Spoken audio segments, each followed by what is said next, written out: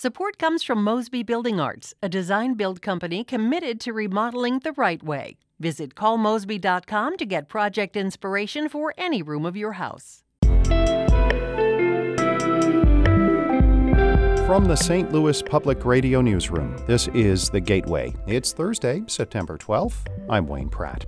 Ahead, Tamia Coleman-Hawkins is 12 and runs her own baking business, kind of a head start for her career. My mom has always been telling me to be my own boss and own my own business when I became an adult. St. Louis Public Radio's Marissa Ann Lewis-Thompson speaks with Coleman-Hawkins on inspiring other children to be entrepreneurs. That conversation in just a bit. First, the news. The Missouri House has approved a measure allowing residents to trade in multiple vehicles to reduce the sales tax when buying a newer model. As St. Louis Public Radio's Jacqueline Driscoll reports, the legislation now heads to the Senate, where it is expected to pass tomorrow. The bill's sponsor, Republican State Representative Becky Ruth of Festus, says it was imperative to pass the legislation swiftly, to abide by a recent state Supreme Court decision, and to save money for taxpayers. But Democrats made it clear again this was not an issue that deserves a special session. Minority Leader Crystal Quaid, a Democrat from Springfield, says she'd rather strengthen gun control. It makes no sense to prioritize tax breaks for a few over the lives of Missourians who die nearly every day due to gun violence. The measure passed with a vote of 126 to 21. Despite their objection to the call of the session, several Democrats did support the bill. Those who voted no say they're concerned the state could be missing out on money to repair roads and bridges. In Jefferson City, I'm Jacqueline Driscoll, St. Louis Public Radio. A state audit report shows taxpayers spent more than $200,000 to defend former Missouri Governor Eric Greitens' use of a self-deleting text messaging app. A 2017 lawsuit alleged Greitens' office used that app to get around Missouri's open records laws. The case was dismissed in July. The Kansas City Star reports State Auditor Nicole Galloway conducted the audit, and her report says most of the money funded private attorneys to represent the governor's office in that lawsuit.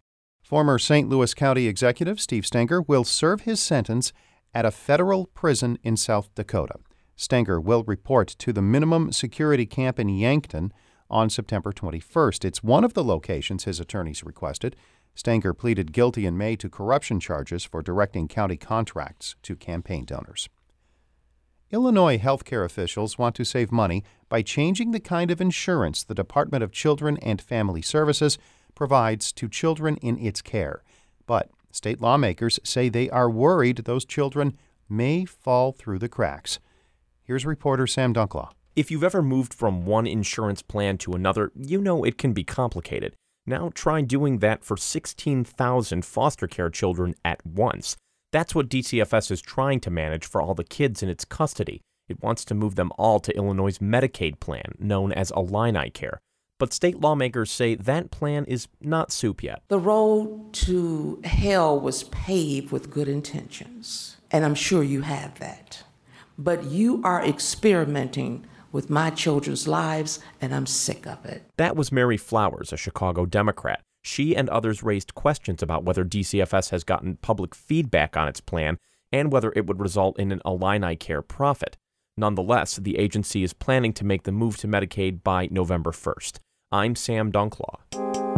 If you have the time today, subscribe, rate, and review this podcast wherever you get your podcasts. Also, why not tell a friend about it? We'd appreciate it.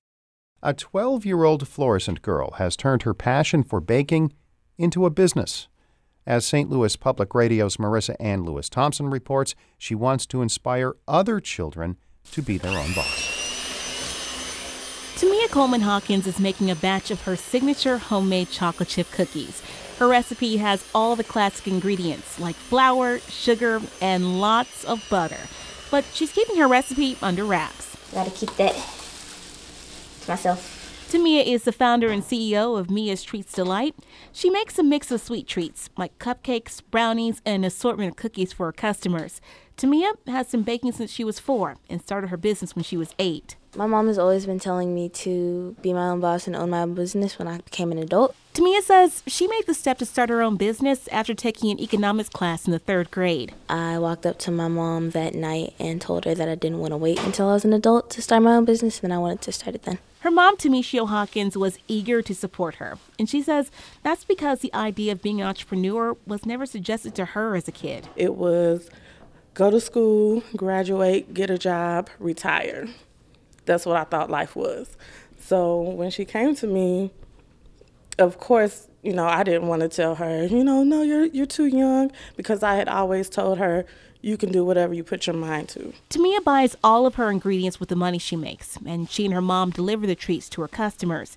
She says kids should not let their age stop them from pursuing their dreams. Because usually it's just, these are the careers that you can do, and all of them are just jobs that are controlled by other people. That's never entrepreneurship.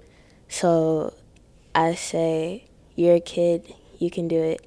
Don't wait. Tamia says her next move is to work from a commercial kitchen and eventually for Mia's Treats Delight to have its own brick-and-mortar location. I'm Marissa Ann Lewis-Thompson, St. Louis Public Radio. The average age of a new construction labor apprentice in parts of Illinois is 37. A Metro East Labor Training Center wants to enroll younger people in its apprenticeship program. St. Louis Public Radio's Eric Schmidt visited a new initiative for high school students in Edwardsville, which is part of that effort. 16 juniors from Edwardsville High School sit around 2 pods of tables in a classroom. Orange hard hats sit in front of them, but they're not even close to operating construction equipment. Today, they're solving math problems. All the fraction ones here, so it's 9, 10, 11, and 12. But these are high school students, so they're chatty and crack jokes. They're just 3 weeks into a new 2-year program that teaches high school students parts of the construction trade at the Illinois Laborers and Contractors Training Facility in Edwardsville.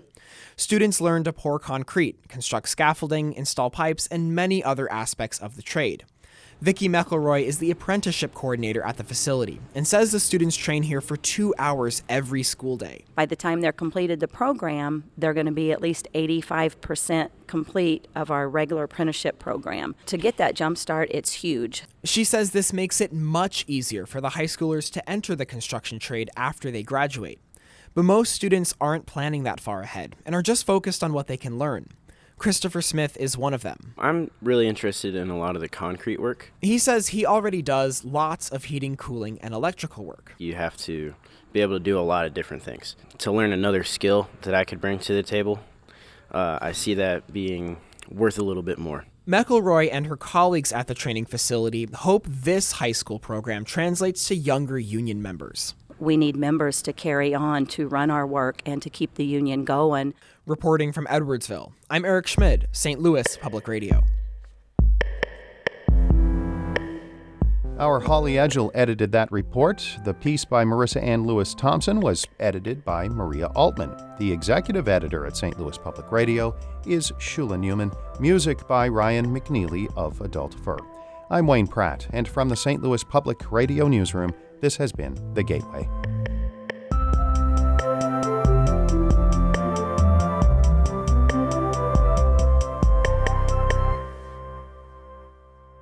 Support comes from Mosby Building Arts, a design-build company committed to remodeling the right way. Visit callmosby.com to get project inspiration for any room of your house.